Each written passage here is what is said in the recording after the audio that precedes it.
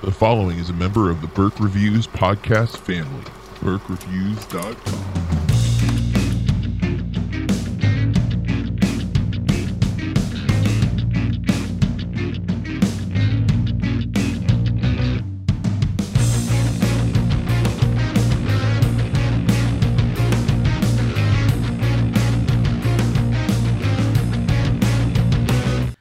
Hey everybody, welcome to Burke Reviews Movie Club. I'm John Burke, and with me this week, as always, Corey Starr.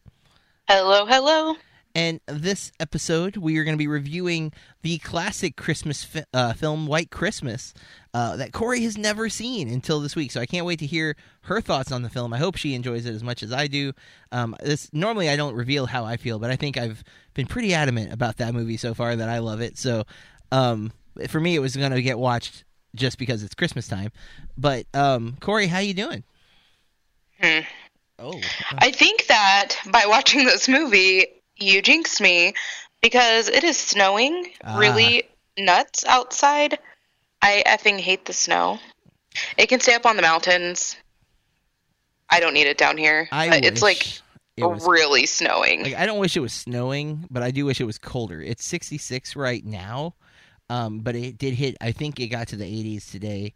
It may have just missed the 80s. Well, we had a good week where it was like in the 30s, but it's back to like 60s to 70s, which is nice. It's nicer than normal, but it's still too hot for Christmas. Like, it doesn't feel like Christmas. I can appreciate that, but you don't have to scrape ice off of your windshield when you're already running late for work. You don't have to wait for your car to warm up. I totally understand, but then I'm also like, I miss those days. I mean, I want to clarify. I'm not wanting what you're going through. I'm just wanting something in the middle. To be a little cooler. yeah. Something. And okay, so last year, I'm sure I complained a ton, but Idaho, like down in the valley, had the most snow it's had in like 29 years or something. It beat like their record by an inch, and it was nuts. Like, people were snowed in places, roads and parking lots were not getting, properly, cleared of the snow, and people couldn't go anywhere. It was just freaking nuts. And so I feel like I shouldn't be complaining, because here we are, and it's December 22nd, and it's only rain. It's like snowed, a little tiny bit, and it hasn't stuck. And I feel like I shouldn't be complaining, but God, I hate it. And it's like a winter snowstorm, so it's going to be like 1 to 2 inches just tonight. Oh man, that's pretty brutal. I don't think it's even gonna be in the 50s on Christmas, and that makes me very sad. It was 55 like 2 days ago. Yeah. Yep. Well, aside from snow, have you got to see anything recently aside from obviously White Christmas? I'm the worst. I always forget what I've watched. I was watching The Puppet Master presented by Elvira recently. Like the one with aliens, or the one with the little puppets? Because there's with the little puppets. I love those. I actually am a fan of those films. I haven't seen them in a long time, but I liked them as a kid. High school kid. They used to be on like Showtime or HBO or something when I was a kid, and I always enjoyed those. That one's part of Amazon Prime. They've got like 13 Nights of Elvira or something. Oh, interesting. Yeah. For Christmas? No, it's just on Amazon Prime. Yeah. I just was like, man, I haven't seen any Elvira in a long time. Yeah. That's Merry Christmas. That's. I have seen a lot this week. There's a lot of movies coming out. We talked about last week. There's like 5 films that came out. I have seen a few of them this week, plus a few Christmas movies. I'm looking. 18th is what day? Monday. So yes. I've watched since our last episode. I've seen National Lampoon's Christmas Vacation, White Christmas, The Greatest Showman, Downsizing, Home Alone, and The Shape of Water. Jelly about The Shape of Water. Yeah, I took Taylor with me to see it. I saw that. Yeah, it was, a little debatable. There's a couple of scenes in the film that are definitely, like, not suitable for children. But I knew they were going to be there, and I warned her. I'm like, you can look away if you want. I'm not going to make you look away. But I honestly, when sex scenes happen in films, I get kind of embarrassed in a theater setting. So I look away. Yeah. like, I don't want to be the creepy guy who's just like, ooh, like, you know, like, I don't want to be that guy. And so I like, if I look away, at least it looks like I'm not thrilled that this is happening in front of me. And it wasn't that type of sex scene anyways, but still, like, it was a little uncomfortable for me. Interesting. I was going to say that I don't necessarily get uncomfortable in a theater setting, but it does depend on who I'm watching the film with. There were a lot of people at our screening. We went to a 12:40 show on a Friday afternoon. Granted, school is out, which is why I was able to go. But it's one of the smaller theaters at the Cobb in Lakeland that we went to. But it still was like, people were having to awkwardly sit next to other people. And they were, you can always see when they're uncomfortable. Like, they were showing up very late too, so like they were like extra like can't see, and then they're like, oh, I have to scoot past people and sit in between two sets of people. It was pretty packed, and I was happy because I didn't think that was a movie that would pull in an audience. There was a lot of older people too, which really shocked me. But the movie I liked, of the 3 new films that I've seen this week, I think I like The Greatest Showman the most. Not that it's the best movie, but I think I liked it the most. The Shape of Water is gorgeous. The story is very, it's interesting, it's compelling, but there's something missing for me where I don't feel like I loved it. And not in no way I can't put my finger on it. Like, I don't know what it was. If maybe it's just the type of story that didn't like suck me in, or I didn't feel as emotionally invested as I thought I would. Again, the performances are great. The production design is Del Toro's trademark, right? Like, it's gorgeous. The movie is so gorgeous. And the monster design I thought was great. I thought Doug Jones in the creature was really cool. And Michael Shannon. Again, the performances were fantastic. It's bugging me because I don't know why I don't feel more love towards the movie. Did you see that today or yesterday? Today, this very afternoon. So I feel like it will sit with you for a little bit, and then I think you'll be able to like. Yeah, and again, though, that's the thing. Like, I'm still actually processing Downsizing from last night, because that's another one where, like, I definitely liked it, but I can't figure out how much. I know I didn't love it, and I don't. I think I'm definitely a story heavy person. Like, I don't need a story to love a movie, but I definitely love a good story, and I don't know. It's definitely more of a character study for Downsizing, which was surprising to me, given the premise and everything. Because you have this really interesting sci-fi premise of, like, people shrinking and living, like, their lives as small people. Like, really small people. I mean, like, microscopic. Not microscopic, but, like, 2 inches tall kind of thing. Like, super small. No thanks. I have a problem being, like, 5'4". And there's a short people joke in The Shape of Water, by the way, that might make you upset. Bitches are jelly. I don't have to like duck when I'm walking under stuff. But yeah, The Greatest Showman though surprised me. One, I didn't know if I would like Hugh Jackman singing because I didn't like Les Mis. I actually loved him in The Greatest Showman. Like, I loved the music from The Greatest Showman has been on repeat on my Google Play Music for the last 2 days. Which happened with La La Land and it happened with Moana last year.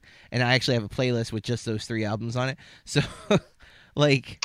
Well, I wonder because I've only seen bits and pieces of Les Mis and I was not, like, impressed at all and I wasn't interested.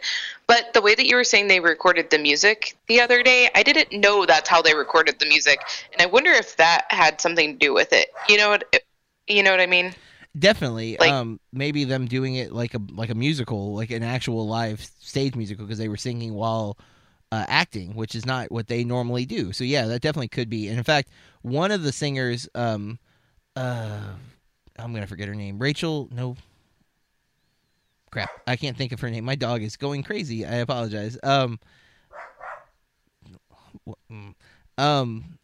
Rebecca Ferguson is her name. The actress. She is the only one I think who doesn't sing in the movie.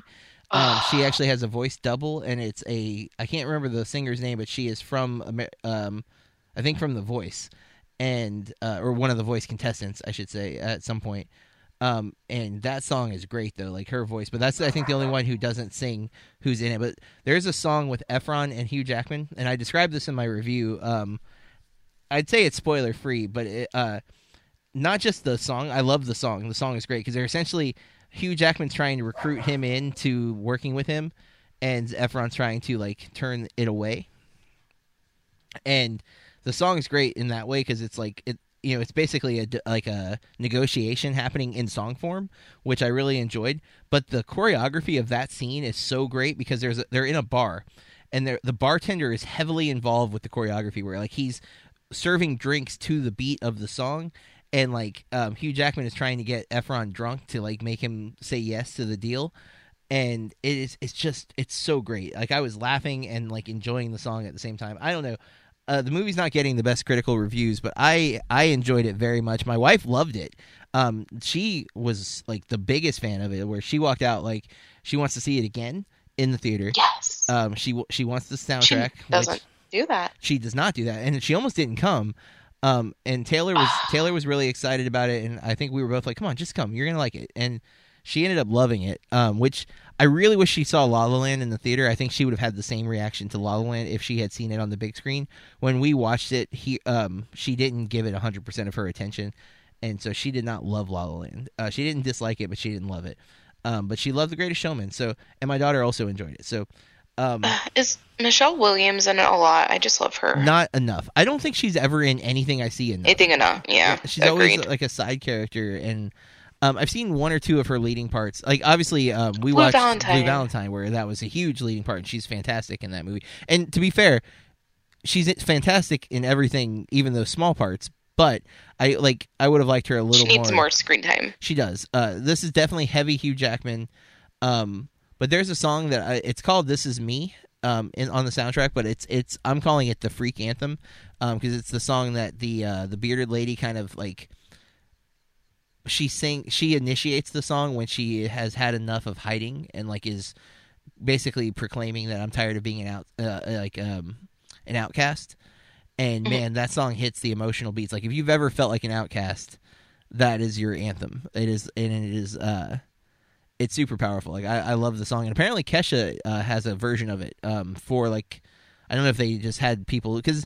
On the Moana soundtrack, there's the songs from the movie, but then there's additional songs performed by like artists outside of the film. Like Alexia Cara did the I can't even think of the name of the song now, but the main song from Moana, Alexia Cara did, and then someone else did the "You're Welcome" Dwayne Johnson song. Like another artist did that. I like the movie versions better, but I found today that Kesha did it. I haven't listened to it yet, but I'm gonna give it a go. But. Well, that's what we've been watching, which I'm sorry because we probably went on a longer rant than we should. We don't have too much to get to for home video and theatrical releases, though. Not like last week, but we have a few. Let's start with our home video releases for December 26th. Starting with a movie that I think has been on Netflix for a couple of weeks, but is now coming to home video. Brawl in Cell Block 99, which is directed and written by the same guy who did Bone Tomahawk. It stars Vince Vaughn in a very unusual role. He is like a enforcer for a mob boss, I think. Dang. And it's got mixed reviews from what I've heard because it's supposed to be like super violent. It's 2 hours and 12 minutes. A former boxer turned drug runner lands in a prison battleground after a deal gets deadly. It's him. Oh, I didn't realize it was the girl from Dexter. Dexter's sister. Jennifer Carpenter. I was like, whoa. Don Johnson from Miami Vice is in it, and other things, but I like to refer to him there. Oh, Udo Kier, who is also in Downsizing, actually, and Fred Melamed, who is he's in a lot of stuff that I've seen. Yeah, I've heard mixed things. It's got a 72 Metacritic, though, 79 Metacritic, but I am pretty sure this is still on Netflix, so you don't have to buy it, but if you really liked it, I guess you should buy it to support the filmmaker. I love Bone Tomahawk, so I do need to give this movie a go. Although I've heard it's not as good as Bone Tomahawk from the people that I listen to, like podcast-wise. But Vince Vaughn is an interesting actor for me because when I was younger, I really liked him a lot. I found him very funny and always charismatic. But I like him in dramatic things, but I did like him in the Psycho. Wow. I liked him. Sorry, guys. That's not I mean, I don't know that I hear people single him out for that. Most people just bash the movie. Well, it's more like most people bash the movie because how dare you try to remake a Hitchcock film? I can appreciate that, but I don't know. And I really liked him in A Cool Dry Place, and I watched that kind of recently-ish, like within the last year or so. My mom liked that movie is how I originally saw it.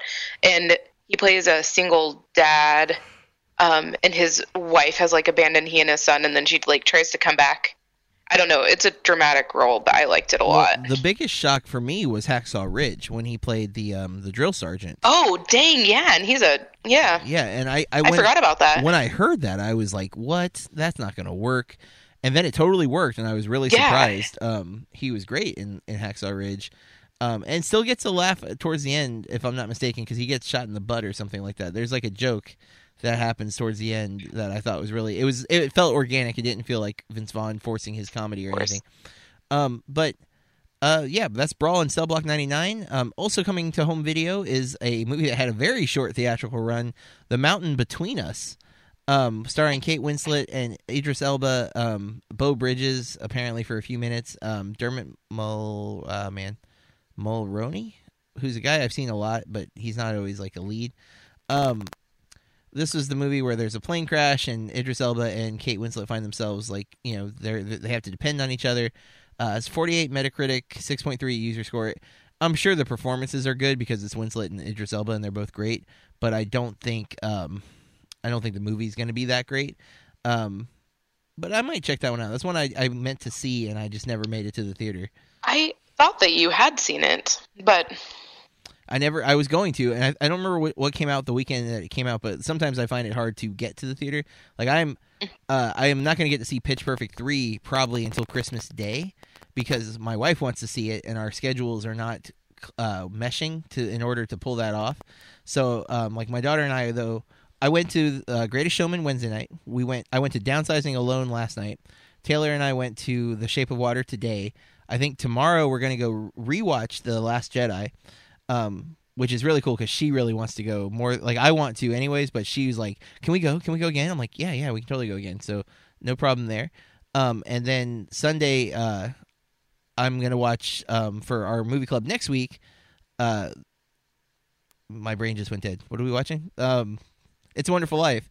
And then I'm hoping Monday, maybe after we have our Christmas dinner, that we all go see Pitch Perfect 3. Because I really do want to see that. Not because I think it looks good. I actually think this one looks really bad, but I need to complete the trilogy. So don't you hate being that person? I hate being that person. Yeah, I'm just like, seriously, Corey? Jesus. To be fair, I hope it's great. Like, because No, fair enough. The second one isn't as good as I want it to be, but I still like it. This one looks really ridiculous, so and it looks like I'm glad this is supposed to be the last one, because it does look like they've jumped off the deep end with some of the bits in the trailer. Maybe it'll feel more organic when we're there, but like there looks like there's like at least 2 action set pieces that I'm just like, how is this happening? Why are we having action scenes in a girl a cappella group? Like that's not why I'm at this movie. Like I want good songs and I want comedy. That's all I want from Pitch Perfect. I want to laugh and I want to enjoy the music. That's what I'm looking for. So I don't know. Know your audience, people. Speaking of a movie that was really disappointing that's coming out on home video on Tuesday is Flatliners. This has a 27 Metacritic, which I didn't know, but I gave it that low of a score too. So I'm glad to see that other critics agreed with me. Has a 5 user rating on IMDb. So just going to show nobody really liked this movie, and it's such a disappointment because there's a great cast behind it. You have Ellen Page, Diego Luna. Okay, great cast might have been an overstatement. There's 2 really great actors in this movie, and then there's a few good ones. Because I liked Nina Dobrev. James Norton was not great. Kiersey Clemens, is that her name? Is it Clemens? Sorry, I'm waiting for. Yes, it is. She was good. A little manic in the movie, but the movie was just really, really bad. Very disappointing, especially because I actually liked the '80s one, which we watched for Movie Club. Just about to ask you how you felt about that. I couldn't remember. I knew we watched it, but I didn't remember how much you liked it. I liked it a lot more than I expected to like it. It did feel very 80s, but I still enjoyed the movie very, very much. So, of those home video releases, I would say Brawl and Cell Block has probably got my most, piqued my interest the most. What about you? I just blanked out. I know not The Mountains Between Us, not this one. So, Brawl and Cell Block 99?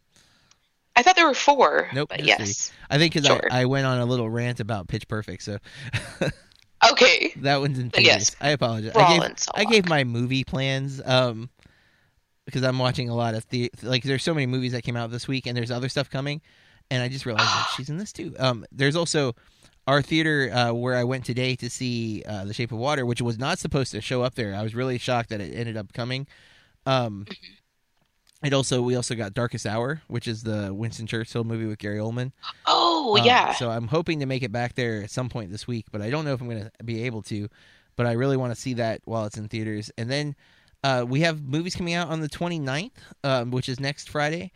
Most of these are going to be very limited release, so don't expect them to be in all multiplexes. But there is a chance, especially if you do get independent films. Although this first one is supposed to go in over 2,000 theaters next Friday, so there's a good chance you will be able to see this. This is All the Money in the World. Have you heard about this movie, Corey? Yeah, that has Michelle Williams in it, doesn't it? It does have Michelle Williams, also Mark Wahlberg. And directed by Ridley Scott. Ridley Scott, and it was originally supposed to be with Kevin Spacey. But... And did he get dropped because of the allegations, or he dropped out before that? He got dropped after the allegations, and this movie is coming out officially on the 29th, right? They did 2 weeks of reshoots where Christopher Plummer took Kevin Spacey's character, and Christopher Plummer was nominated for Best Supporting Actor for a Golden Globe for this movie that he just finished filming, like a week before the nominations for the Golden Globes came out. So so I've not been able to like watch the trailer or whatever with any sound. I always seem to remember when I'm at work or something. But so he says that he's not going to pay it, right? And he's not going to pay the ransom in the trailer, I think. Correct, Plummer does, yeah. Yeah, the grandpa. And like I said, I haven't been able to watch with sound, and I haven't been able to like give it my attention. For some reason, I thought that it was her husband or something, and she was trying to convince his dad, but it looks like it's his grandfather. Oh, okay. I don't know, but it is, I think, based on a true story. Yeah, it says the story of the kidnapping of 16-year-old John Paul Getty III and the desperate attempt by his devoted mother to convince his billionaire grandfather Jean Paul Getty to pay the ransom. It looks interesting. Ridley Scott's hit or miss for sure with me, especially. But I am a big, like we were just talking about Michelle Williams, and here she is getting to shine, and Mark Wahlberg. I don't see everything he's in, but I do like him. I am not a Mark Wahlberg hater. He does have some cheesy delivery of lines at times, but I'm also a Keanu Reeves fan, and so does he. You know, Inferno will never be let down. But All the Money in the World, I'm hoping is going to come to my theater. I don't know that it will, but if it does, I'm definitely in to see it. But we got 2 other movies that are coming in limited release. Some, again, more than others. This first one is going to be in quite a few theaters, but still not everywhere. And it's Aaron Sorkin's directorial debut, Molly's Game. What?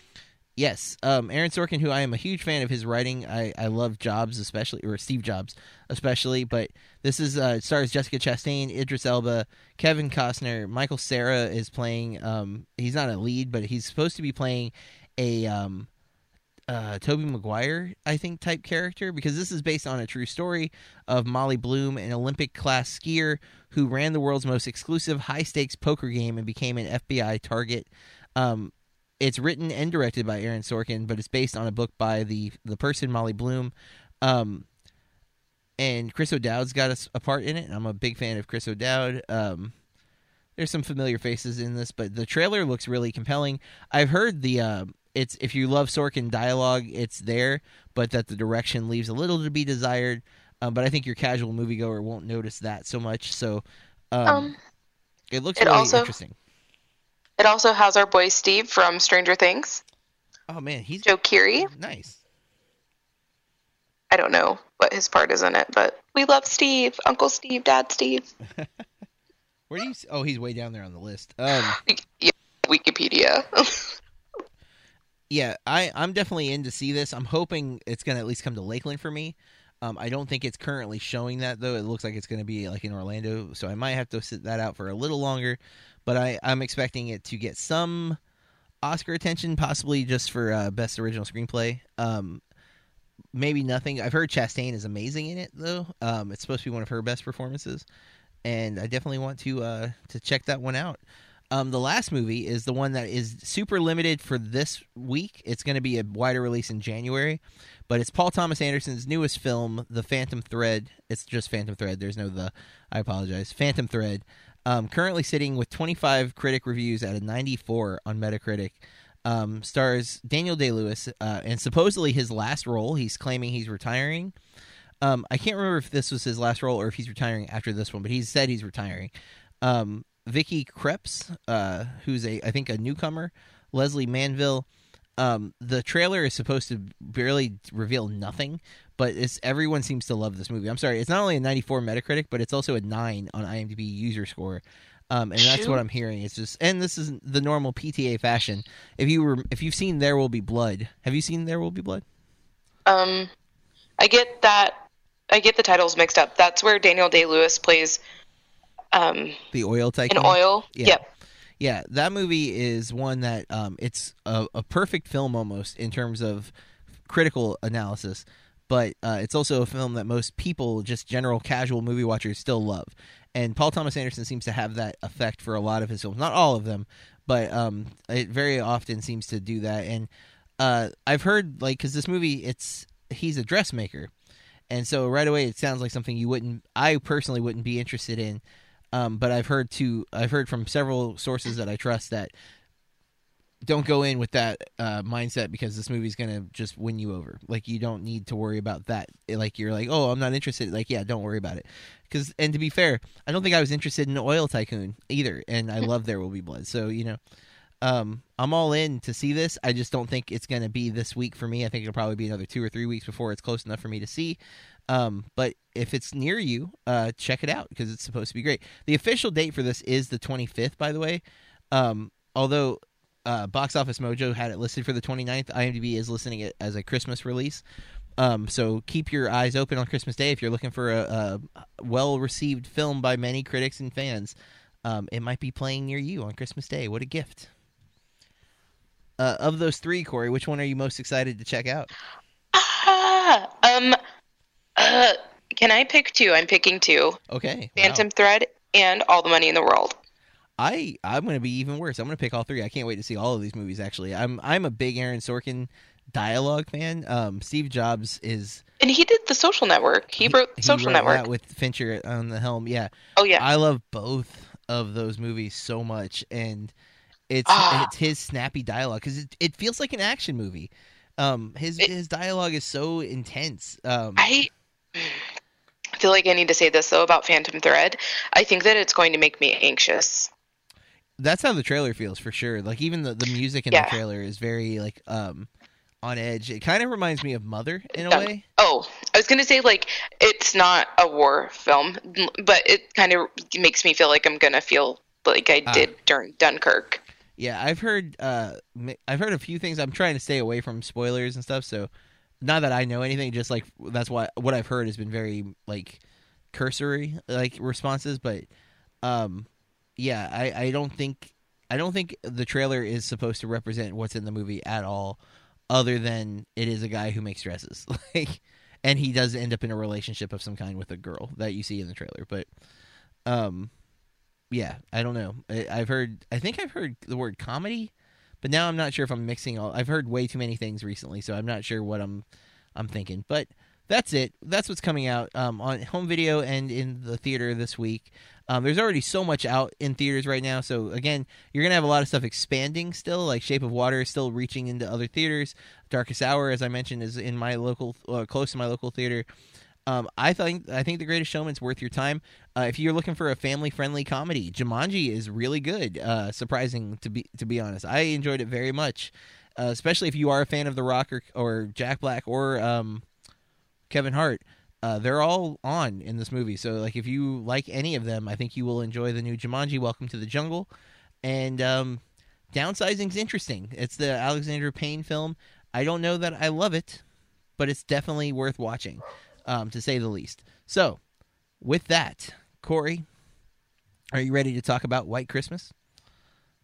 Yes. So, White Christmas is from 1954. It is the plot summary reads: a successful song and dance team become romantically involved with a sister act and team up to save the failing Vermont Inn their former commanding general owns, which is not finished. They didn't finish their thought in this plot summary, but it stars Bing Crosby, Danny Kaye. Oh man, I hate when the names get cut off. I always have to go to another window, and now it's not loading. Great, there it is. Oh, Rosemary Clooney. Rosemary Clooney, And- who I don't know if she has any relation to George, but I'm curious now. Vera Ellen, and Dean Yeager, Mary Wicks, and that's your main people. So we'll stick with that. What are your initial thoughts, Corey?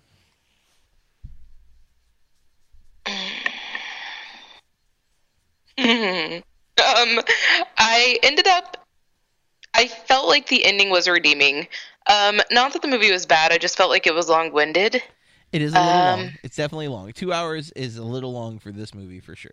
Because I feel like they could have just cut so much. I know that everyone just thinks that I complain about how long movies are all the time, but here I am, and that's my thing. I don't know. I did feel like it was long. I thought that the comedy was pretty good, and I feel like a lot of musicals, is this considered a musical? They sing the whole time. Yes, definitely a musical. In fact, Okay. IMDb listed as a comedy musical romance. Oh, dang. Hyphens. We're hyphenating that. I felt like it, at least in this, they kind of went into the musical numbers a little more naturally than some other musicals that I've seen. Yeah, because the premise is that they are a musical act. I should note that it's directed by Michael Curtis, who also directed Casablanca. So, Oh. yeah. Oh, and I just thought that this was interesting because, like the very opening where it's like, I think that this is Paramount. It's like filmed in wonderful VistaVision. Yeah. And I had to do a little digging on VistaVision. And they only used that filming technique for 7 years before better filming techniques came along. But I just thought that was interesting because I have never heard that at the beginning of a movie that I can recall. Yeah.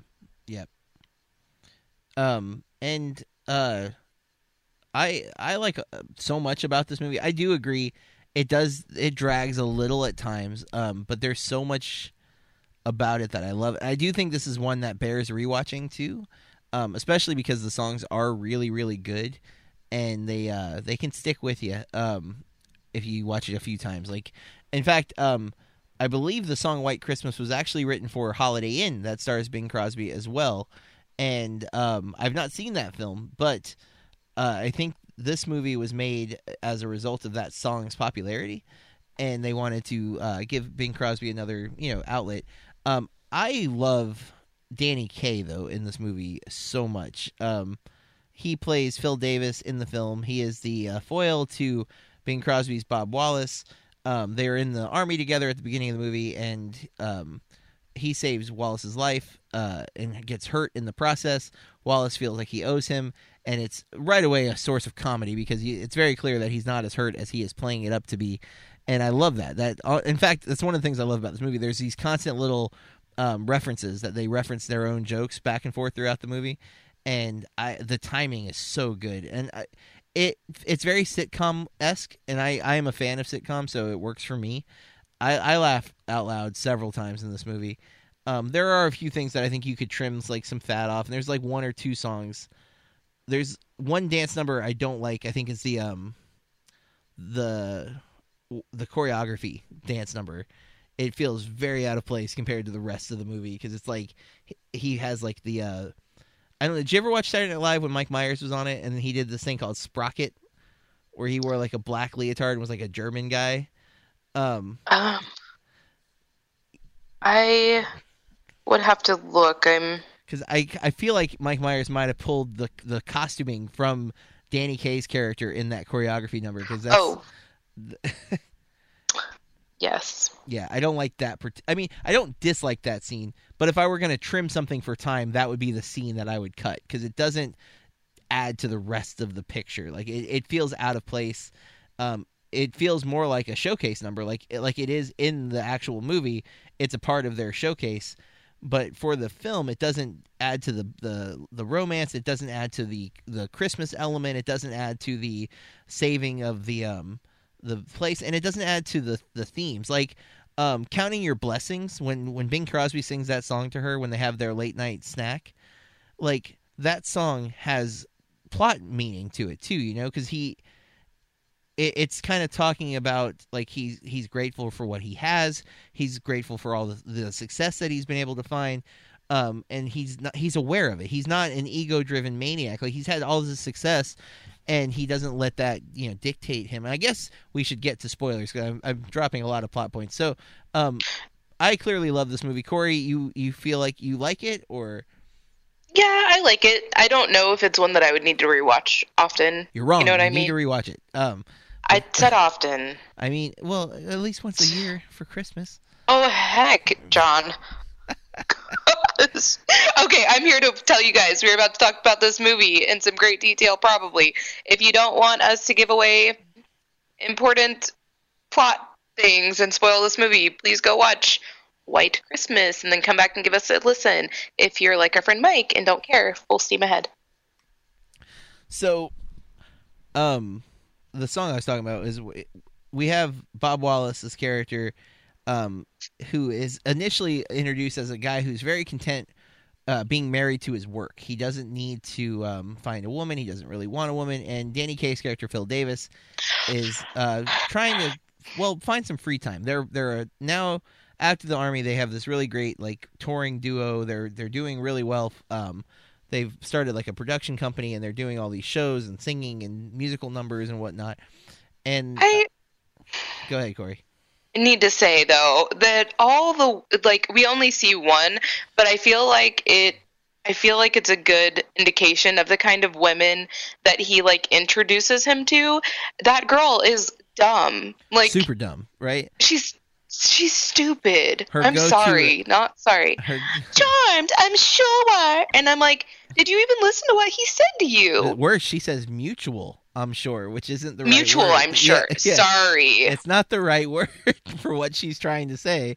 Because I think they ask her, how do you do? And she says, mutual, I'm sure. It's like, you can't be mutual to that question. Yeah. It can be more than just pretty. Well, and that's what you get with the other two girls, though, right? When you meet the sisters, Betty and Judy Haynes, they are beautiful and smart. They're the fact that they meet them is a manipulation by Judy. She tricked them into coming, which I like that it's in Florida too, like in that scene. Even though it's not really in Florida, but it's in Florida. For the set. I mean, most of this movie is on a clear soundstage. You can see the painted backdrops and stuff, which is fine. That's how they did it in the studios back in the 50s. So, but they meet in Florida. I love the whole thing with the sheriff and like them escaping with the sheriff. And the song "Sisters" is one of my favorite songs in this movie. I love that song. Pretty funny. It was pretty funny, and I loved when the sisters are getting away, and then Bob and I'm so bad with names, guys. The two guys. Bob is Bing Crosby, and then you have Phil. Yep, Phil Davis. I love when they are like acting out the song because they put a record on, so the girls can get away, and they're like dressed kind of not really as women, but they've got like their pants rolled up, and they're wearing like. Okay, I have a question about that. So we call things trouser socks, but I think that those are legit trouser socks that they're wearing because they have like cord strap things holding their socks up. Probably. I don't know. I wear ankle socks. I don't know. I wear little baby socks or flats.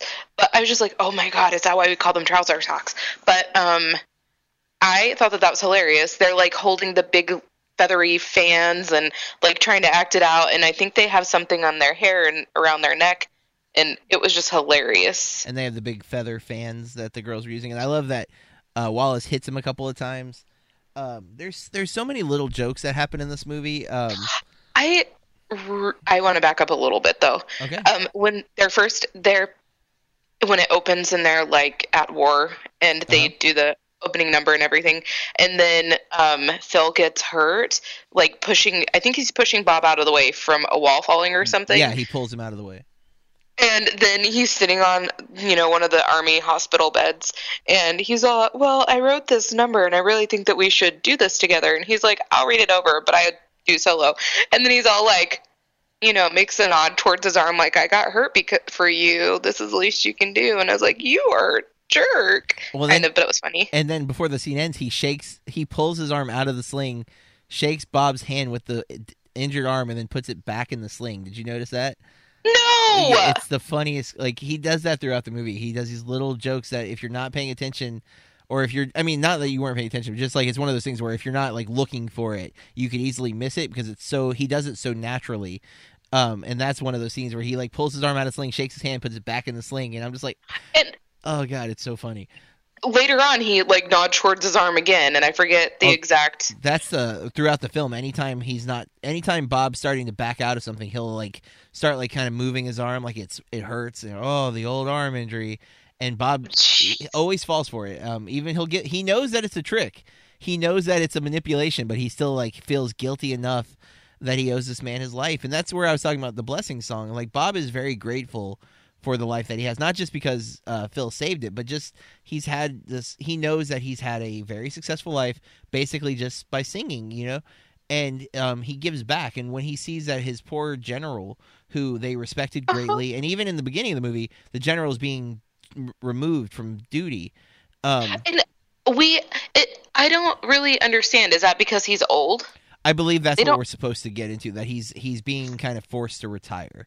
That is definitely confirmed at the point we meet him in Vermont, but I think even then he's being sent home because he's been in active duty too long, and he's being forced to retire. That's the implications that we're given, because when we meet him in Vermont, which is a few years after the war has ended, he's trying to get back into the military. He thinks he's getting back in, and of course is turned away. And that again is played by Dean Yeager as Major General Thomas F. Sorry, I have to wait for it to load again. Waverly. Waverly. Sorry. No, that's fine if you see it. I love that character, and that's one of my favorite moments in the movie is the end. Because I love that. It's so heartfelt and real. This movie, it has that plot line. It has the love of Phil and Bob. It has the love with the girls, but then it also has the love of their general, the respect that they have for him. They come to Vermont because the girls have a show at this inn. They don't know he's there. It turns out he's the owner. There's no snow in Vermont, which is, of course, the irony of the title, because they go there looking for snow. It's a ski resort, and there's no snow in Vermont, and so it's not going to be a white Christmas. Because of the no snow, he's going under, the inn's going under, and they don't want to see their poor general lose everything he has. So they want to put on a show, which, of course, gets back to Bob's point.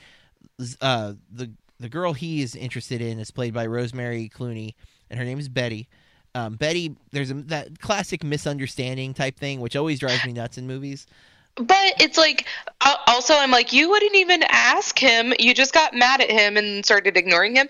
But I feel like I know that I'm guilty of that. Yeah. Making assumptions or believing what somebody else says to me in regards to someone, And I'm like, you should have just she left and went to a whole new state instead of just listening to him.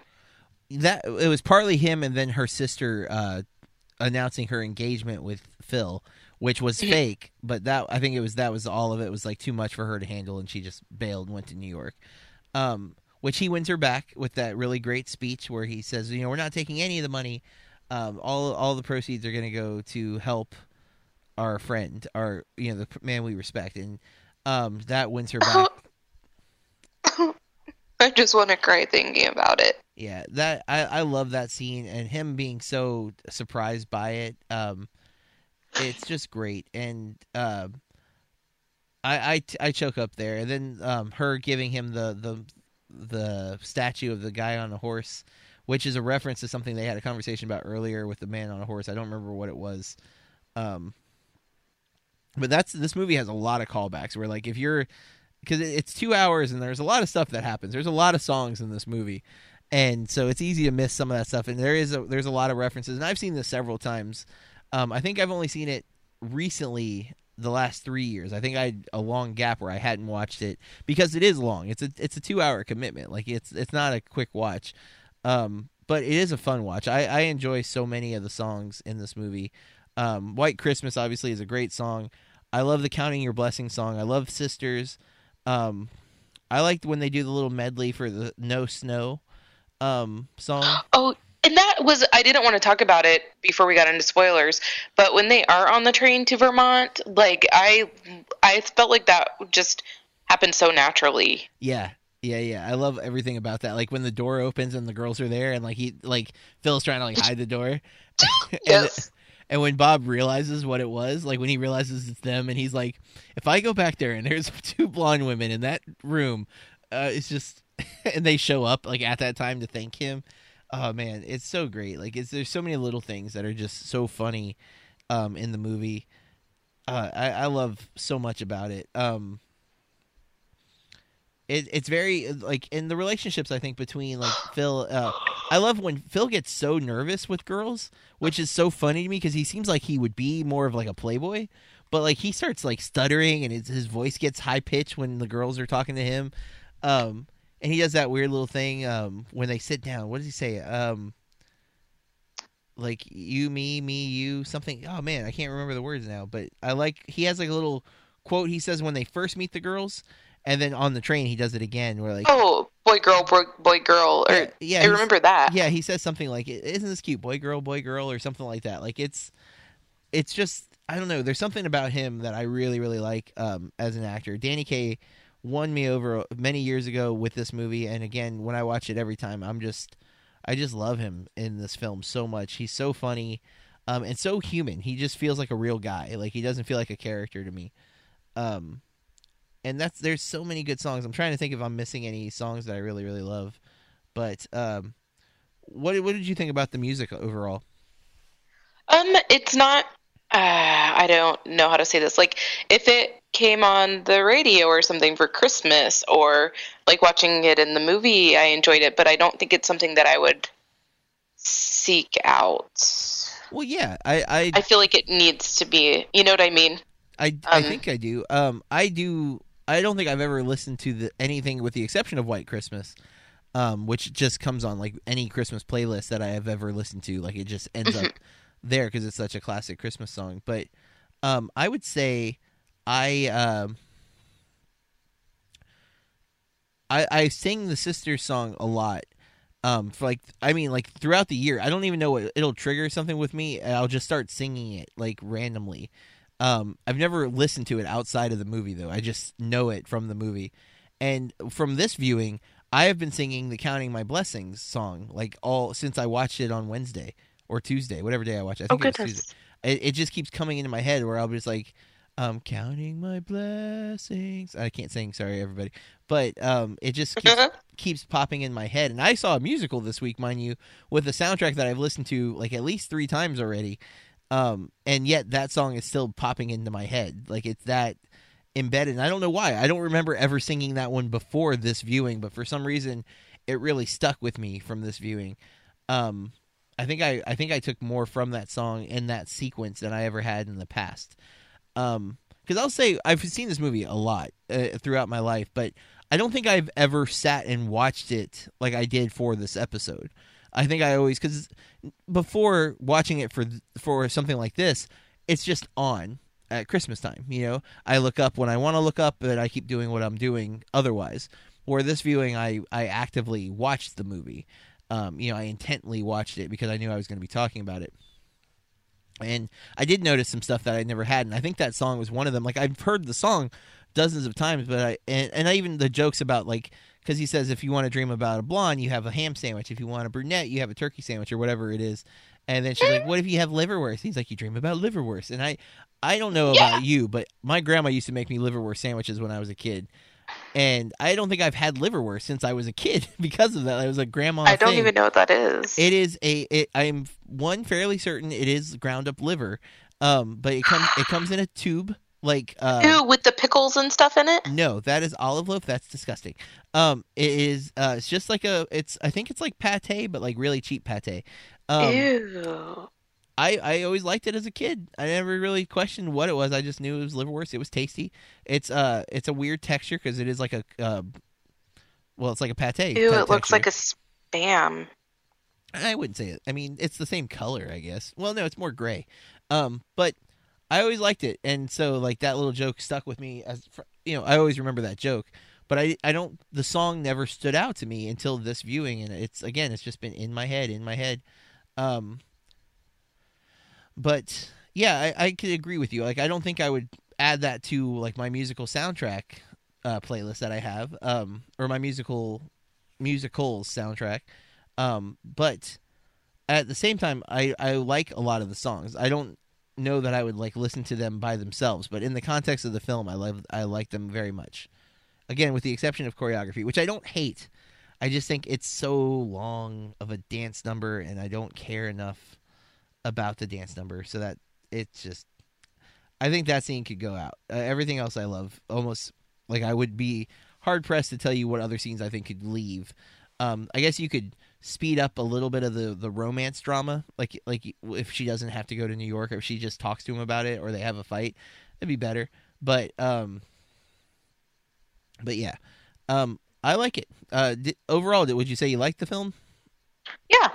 I'm gonna give it my Christmas must-see rating, which is, if it's Christmas time, I think it's a must-see film. What about you, Corey?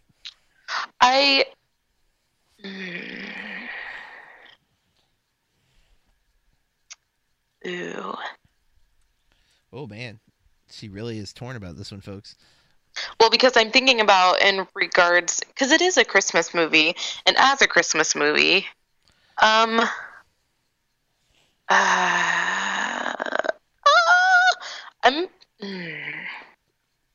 cheese and rice. I'm torn between must-see film and Not Quite Golden Pony Boy. Well, I think that's acceptable. You're in the range.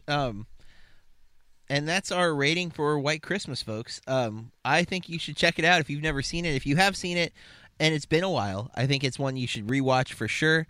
It definitely there's large parts of this movie that don't focus on Christmas. This isn't a direct Christmas film. The ending and the beginning, though, are at Christmas. Like, you start at Christmas in World War II, presumably, and then we see Christmas at the end of the film, and there's references to snow and stuff throughout, but it's definitely Christmas bookends. You have gaps where there is no Christmas references, other than it being, like, cold. But I do think this movie is a Christmas watch. I want to say, too, that I haven't... So, I know Bing Crosby, duh, and, like, my meme loves his music and stuff, but I've never seen him in a film, and I figured he must be, natural, because he's had such a long career and everything, or, and such a popular career, but I didn't I don't know. I know you loved Phil, but I really love Bing Crosby in this. I like him too. Don't get me wrong. I didn't talk about him enough, but he was like super. I don't know how to explain it. He was just really chill, and it just seemed like a real person, not a star playing. You know what I mean? Yep. I did make a comment to my wife though that looking at Danny Kaye and Bing Crosby. And knowing that Bing Crosby was like a heartthrob, I see Danny Kaye being a much more handsome-looking guy than Bing Crosby. Bing Crosby's got the eyes. Like, his eyes are very hypnotic. But I think Danny Kaye is a better-looking, like, more, maybe even more average-looking guy, where, like, Bing Crosby's, there's something weird to me about his face. Like, it looks, and I'm not, like, you can judge me if you want, listeners, but I'm secure with my sexuality. I very much love my wife, but I can look at a man and say he's handsome and feel comfortable with it. And I think Danny Kaye is more handsome than Bing Crosby, and maybe that's why I don't get it. But I don't know. How do you feel about that? Do you think Bing Crosby is the more handsome of the two? I think that there is. I don't know. I feel like there's more attractive about him, but not necessarily his looks, if that makes sense. Okay. Okay, yeah, I can see that. Usually like blue eyes either, but he does have really beautiful blue eyes. They really but I feel pop. like they stand just out. Like, I don't know, it's just like his whole presence. That makes sense. There's definitely a confidence about his character, even. But it's not like douchey. It's not like no, not at all. I would say it's almost the opposite. There's a confidence and like maybe even a leadership quality about him, where he's going to protect the people that are in his steed kind of thing. He's going to make sure everyone's taken care of. That like it's a strong character, and I think that's kind of his persona too. I think that's what he plays in the other movies he's in. He's in Holiday Inn as well, which I heard is less plot heavy and more of like a musical tied together with a very thin plot just to get to the next song. That's what I heard. I've not seen it to make that judgment. I'm planning on trying to squeeze that in. It's on Amazon Prime Instant right now, but we've said enough, I think, about White Christmas. We need to talk briefly about our last movie of the first year of Burke Reviews Movie Club. We have made it through 51 weeks. Next week will be our 52nd episode and our 52nd week of doing the podcast.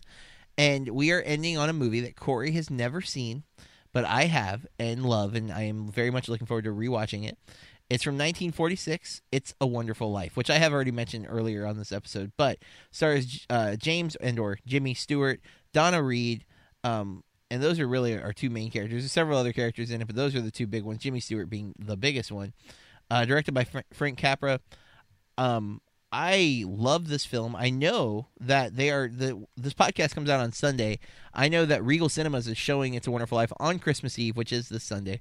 And I can't stress enough, if you've never seen it, making it to the theater would be a really cool opportunity. I got to see it in the theater last year.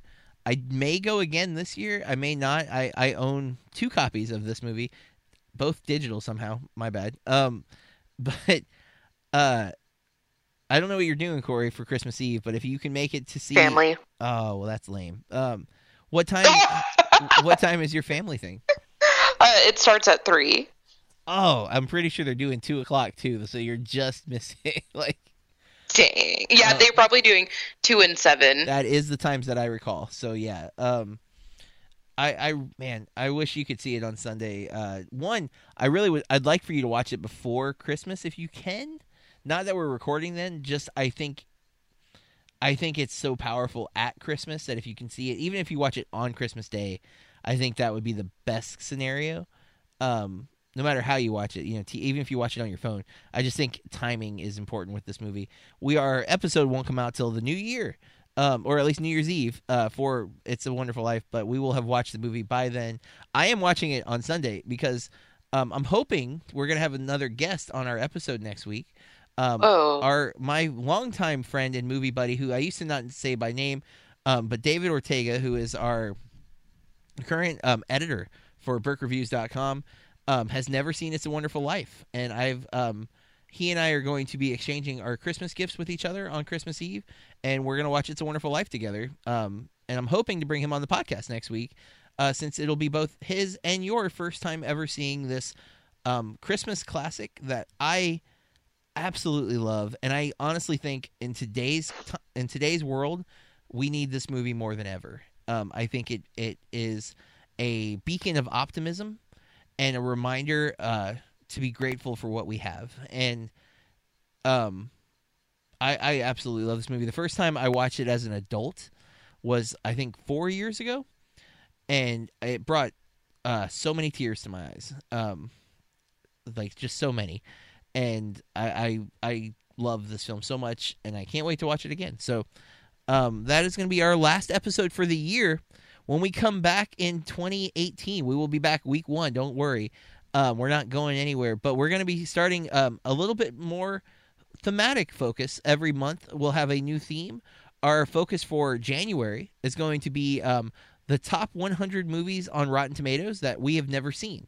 So we'll be picking a movie a week that one of us hasn't seen that's in the top 100 from Rotten Tomatoes, and we'll be mixing that up, but that's how we decided to start the new year. Try to get some of these big movies off of our gap list, things that are well regarded critically, and for some reason Corey and I have skipped, or at least one of us has skipped, and try to knock those off of our gap list. So, Corey, do you have anything to add? I just feel really accomplished that this will be a year. A year, right? And I mean, to be fair, it should be noted that we're starting almost year 3 of top 5 movies. Is that right? Not quite year 3, but in March, I think will be the end of 2 years, and we'll be starting year 3 for top 5 movies. So You're doing 2 podcasts, and it's a lot of time that we put into this.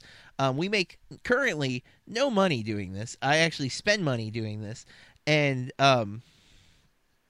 this is a good time to mention our Patreon.